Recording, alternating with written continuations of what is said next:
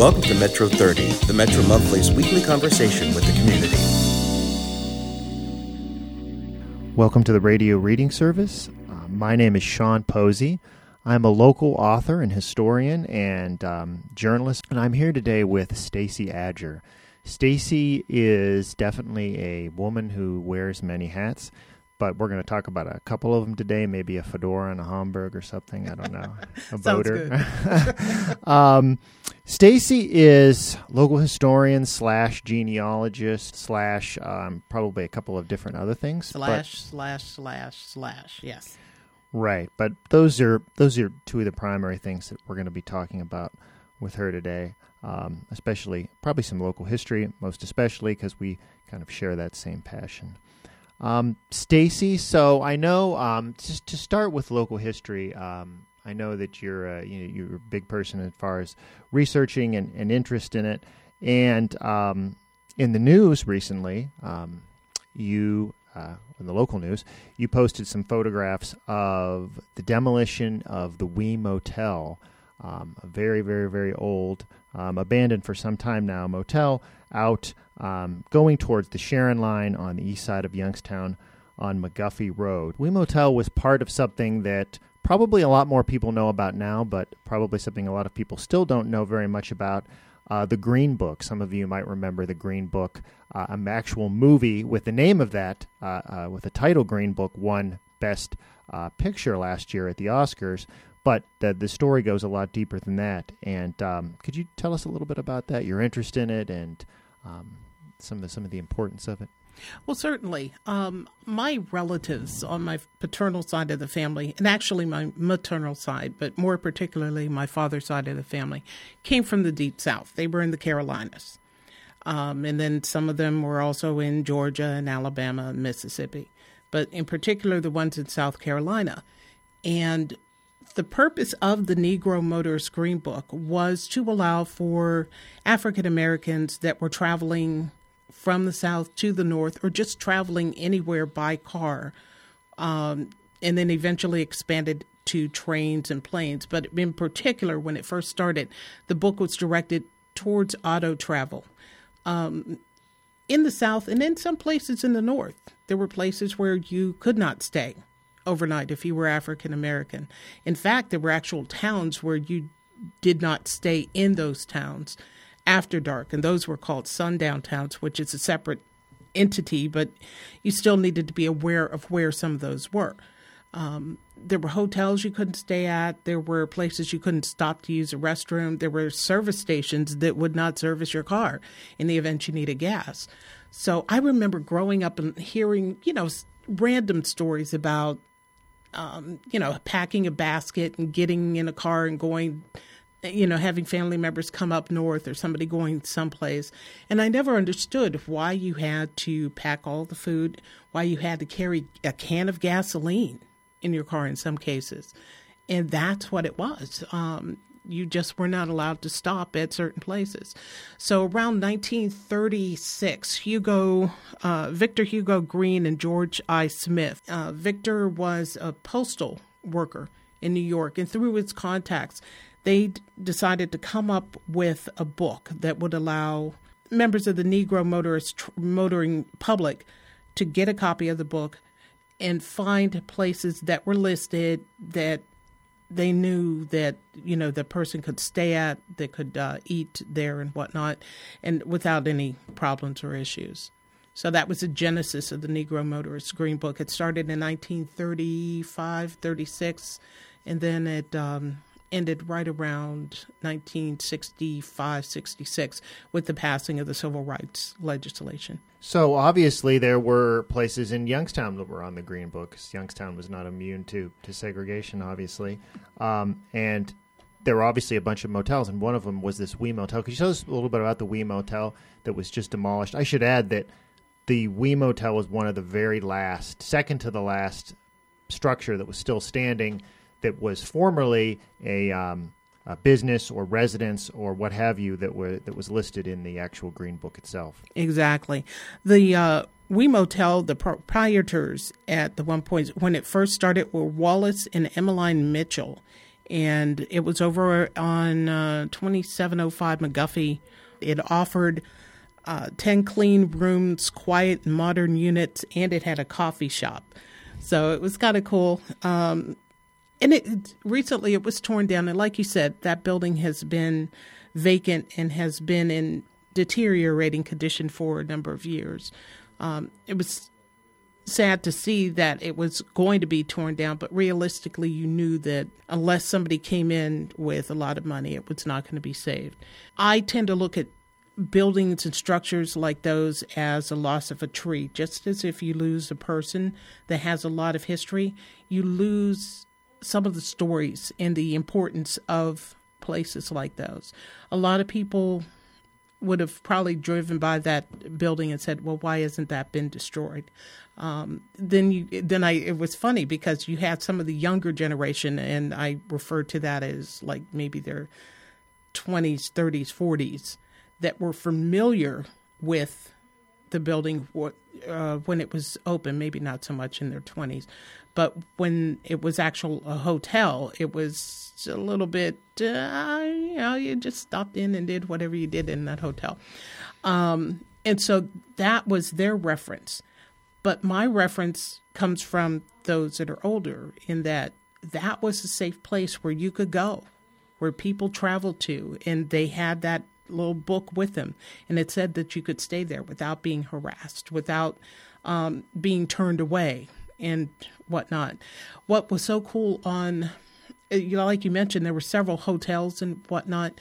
There were also private homes where individuals would open up their homes or residences for people that are traveling. And they were also listed in the Negro Motorist Green Book as well. And obviously now the Weed Motel is gone, but there's still one site left that was listed in the Green Book at one time, and it was up until recently the home of the rescue mission, but it was originally the Negro Y or the Colored Y or the Black YMCA. Tell us a little bit about that. That, I'm trying to remember the placard that's on the side of the building, but that particular location has a lot of history for me.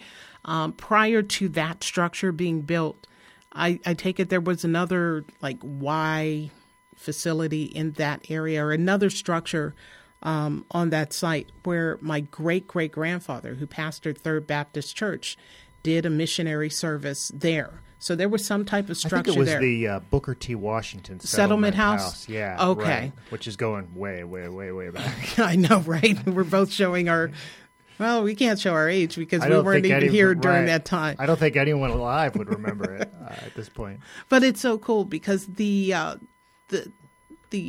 Colored Y, as it's referred to, that was one of the places where, people could go and stop if they were traveling. It offered hotel accommodations and also a cafeteria where you could eat. That was another consideration. You just couldn't get food everywhere. And, if you were traveling, you were stuck sitting in your car or sitting outdoors or something like that. So that's kind of cool. And over the years, there's been different people that have used that building for a number of different reasons. Currently, it's a home of the rescue mission until they complete their new facility and move. I have pictures of my dad and some of his classmates when they would participate in the various programs that the Y offered back in the day when they were young. So a lot of significance is in regards to me. So does anybody know what's going to become of that building after the rescue mission moves out? No, and see, that is a concern. I know that there have been talks and discussions about different things and probably trying to find efforts and ways to restore it. I know that they've had to shore up the one side, the front-facing side on 422. They've had to shore that because you've got some of the facade that's crumbling and whatnot. It is an old building. It is aging, it is deteriorating, and it has seen a lot of use over the years. So I'm hoping that there is some way of salvaging that building. I would love to see it turned into some type of historical museum or something like that. It speaks to the lives of the people that lived not only on that lower north side, the Belmont Avenue corridor, but also the Monkey's Nest, which was literally right across the street, and all the contributions that those folks made to the city that we know as Youngstown now. Yeah, and for people who don't know what we're talking about, if you go out of the downtown, down along what used to be West Federal Street, now they call 422, down along that area, that is where this building is that we were talking about it. And the Monkey's Nest neighborhood, which Stacey mentioned, doesn't exist at all in any shape or form now, but that was another kind of historically black neighborhood that was nearby. So there was a lot of historical sites there at one time that were important, not just locally, but also nationally. Ella Fitzgerald, back when she got married in Youngstown in, I think, 1947, she listed her address in that area. Oh, isn't that crazy? Yeah. And that's actually where New Bethel Baptist Church got its genesis. Right, before they were forced to move and they tore the Monkey's Nest neighborhood down during urban renewal. Right, so that's that almost sounds like something that you would think that a national organization might be interested in looking at. I don't know. I mean, I think it'd be worthy of something like that. Most definitely, because it's a genuine historical site, and some of the gentlemen who built it or helped open the Y, and some of the names are going to escape me now. I think John Chase was one of them. Actually, corresponded with W.E.B. Du Bois about the opening the Y, about how to go about doing it and how to make it work. Way back then. So there's another connection to national history. But also, among the many other things you've been involved with, you were recently involved in something, it's not just something local, but it's tied to something going on nationally right now called the 1619 Project, usually is the title it goes by. If any of you read the New York Times is doing a whole year of stories on the anniversary 1619 to 2019. And for people who might be scratching their heads about that, what overall does that signify, those dates? And could you tell us a little bit about the project that you were involved with locally? Certainly. To begin with, 1619 is the recorded date of the arrival of the first 20-odd enslaved Africans from Angola onto the shores of the United States what would have been the colonies. It wasn't the United States at the time, at Point Comfort in Virginia. That date and the fact that there were other Africans that were here in the United States probably in the 1500s definitely in different places, not in the United States, but in the continental part, because you had some that were sent to South America and whatnot. That is generating a lot of dispute in regards to the actual significance of the 1619 date. But for me, the 20-some-odd holds a special significance. I am into DNA testing. I've done DNA testing in an effort to try and trace my family's history. The relatives, a couple of the relatives on my mother's maternal side have shown indications that we are related to the Tuckers. There was a William and the names escape me, Anthony, William, and it might have been Elizabeth, that were on that ship. The son William was born shortly after the couple arrived in the United States. So William was actually the first enslaved child born in what would later become the United States. And I have people that I share DNA with that have traced their ancestry back to that child. So that goes back, like I said, 1619, 1622, I think was when that child was actually born. So it's significant. It's significant because that started the long beginning of slavery in what would eventually become the United States. And, it's crazy because in 1808, you had the law outlawing the importation of Africans into the United States. But we all know that continued well up until the time of almost the Civil War. So in spite of the legislation that said that you couldn't bring in new slaves, that continue to happen. There was a local program that was done recently in regards to the 1619 observance, and it was neat to see all the different history that was collected. You have the Deltas and their history project, which has been long-standing and ongoing. And the Deltas are one of the sororities that has been actively involved in trying to preserve history and heritage in this area. It was joined with the African American Men's Wellness Walk, which was also that weekend. The one of the fraternities had a golf outing that weekend, so that was brought in under that umbrella. It was kind of reminiscent of the old. Help me! What was the name of it? African Cultural Weekend. Yes, definitely. And it was a resurgence of that. A lot of us spent a lot of time in regards to doing research for a magazine that is going to be coming out, and then doing the history that is involved with putting on a presentation like that, doing the research and knowing the significance of it and everything.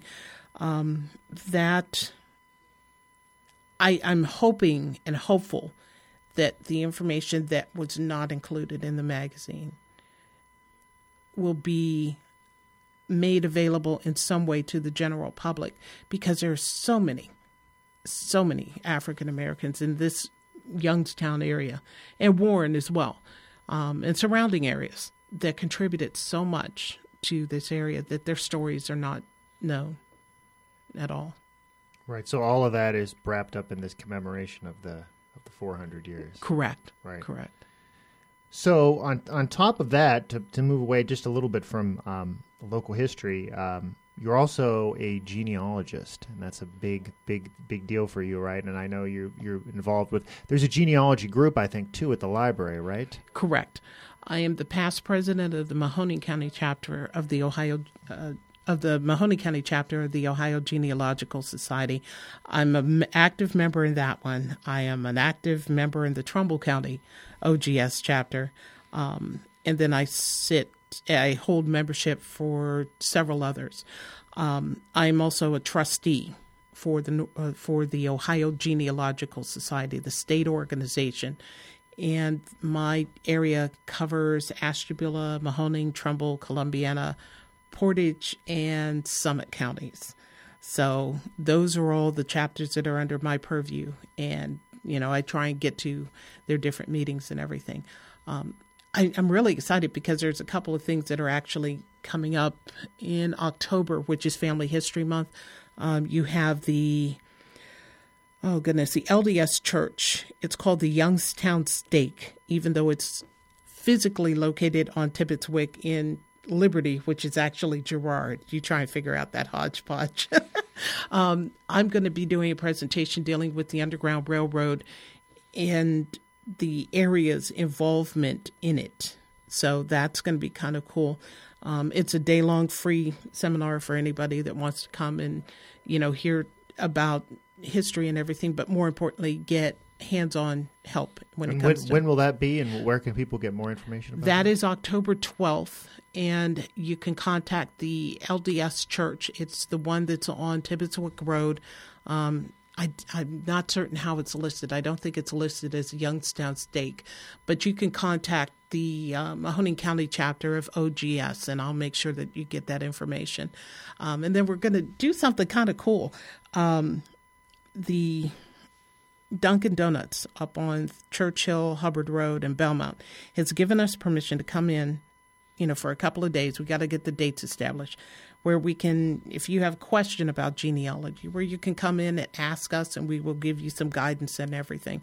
We will not be able to do your complete family history because it doesn't work like it does on television, where it takes like 10 minutes to get everything done. But we can at least help and assist and guide you in regards to getting started or answering questions or helping to deal with brick walls. The Mahoning County chapter has volunteers that are usually at the main branch of the Mahoning County Courthouse every Thursday morning from 9 until about 1. That area is under construction, so we're not there as much now. But every Thursday afternoon from 1 until 4, we have volunteers at the main branch of the public library on the second floor genealogy department So if you have questions in regards to your family history and wanting to learn how to start the process, or if you've run into a brick wall, a point that you can't get past, bring it down to the library one Thursday afternoon. Let us help you. Right, and as you mentioned, genealogy, obviously, I think in the past, maybe the past decade, especially with the internet and all these genealogy services that are out there now, has become a really big deal. But people who haven't actually gotten their hands dirty in the effort of trying to find out their family history might not realize, as you mentioned, that it's a little bit more difficult than they might have thought to actually go back generation after generation and trace your family back to however it is they came here to the New World. And sometimes it just varies. There was a gentleman that I helped, one of my coworkers, he works at in a different department at Youngstown State. He came in and asked one question. And because somebody had already done the work and they had posted it online, I was able to get him from where he stood that day back to almost the early 1600s because of the work that somebody did. For others, it's a struggle because, in the case of African Americans, you have that whole issue of slavery where the names were changed. You were listed in the 1850 census as like a little tick mark. Unless you find who the owners were, you didn't know, who owned your ancestors and everything. But then again, you have other places too, other ethnicities where especially like Slovakia, Poland, where churches were destroyed, records were destroyed. So trying to recreate that by using other records and everything to try and trace your family's history has been a challenge for a lot of people as well.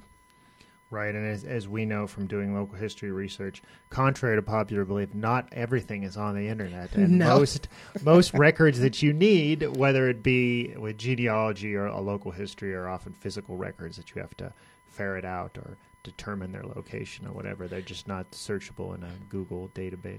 No, definitely. And then one of the things that I think a lot of people have misperceptions of is I know that Dr. Henry Louis Gates' program is going to start up in October as well on, I do believe, PBS. And then I think Who Do You Think You Are starts, and they're switching back to NBC where they originally were.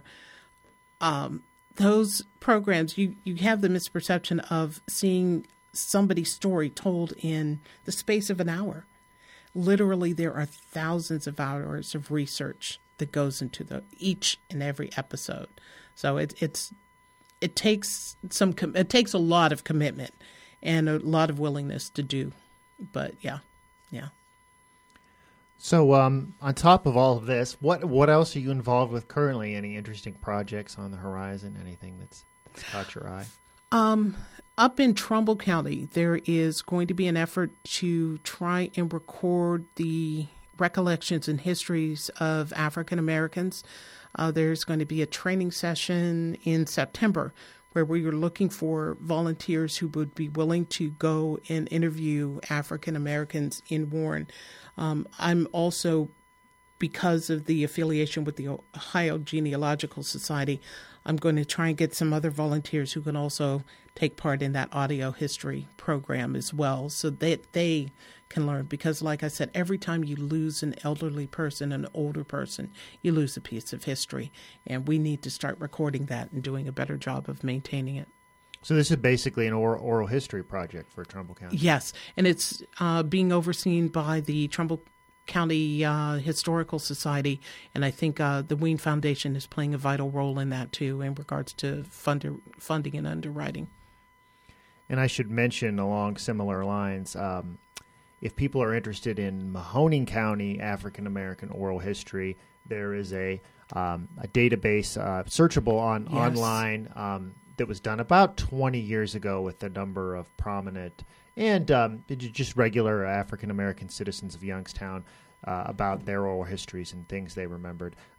Michael Beverly, I think, was the gentleman's name. Yes, it was. If you Google, African American oral history, YSU, whatever, it's part of MOG Library. Yeah, it's part of the MOG Library database. Yes. And it should come up online. So hopefully they'll be able to do something like that in Trumbull County too. So Stacey, thank you very much. Thanks for coming on and sharing all your experiences and all the all the things that you're involved with at the moment. And thank you to the radio reading service, and thank you to everyone out there who's listening. I appreciate it.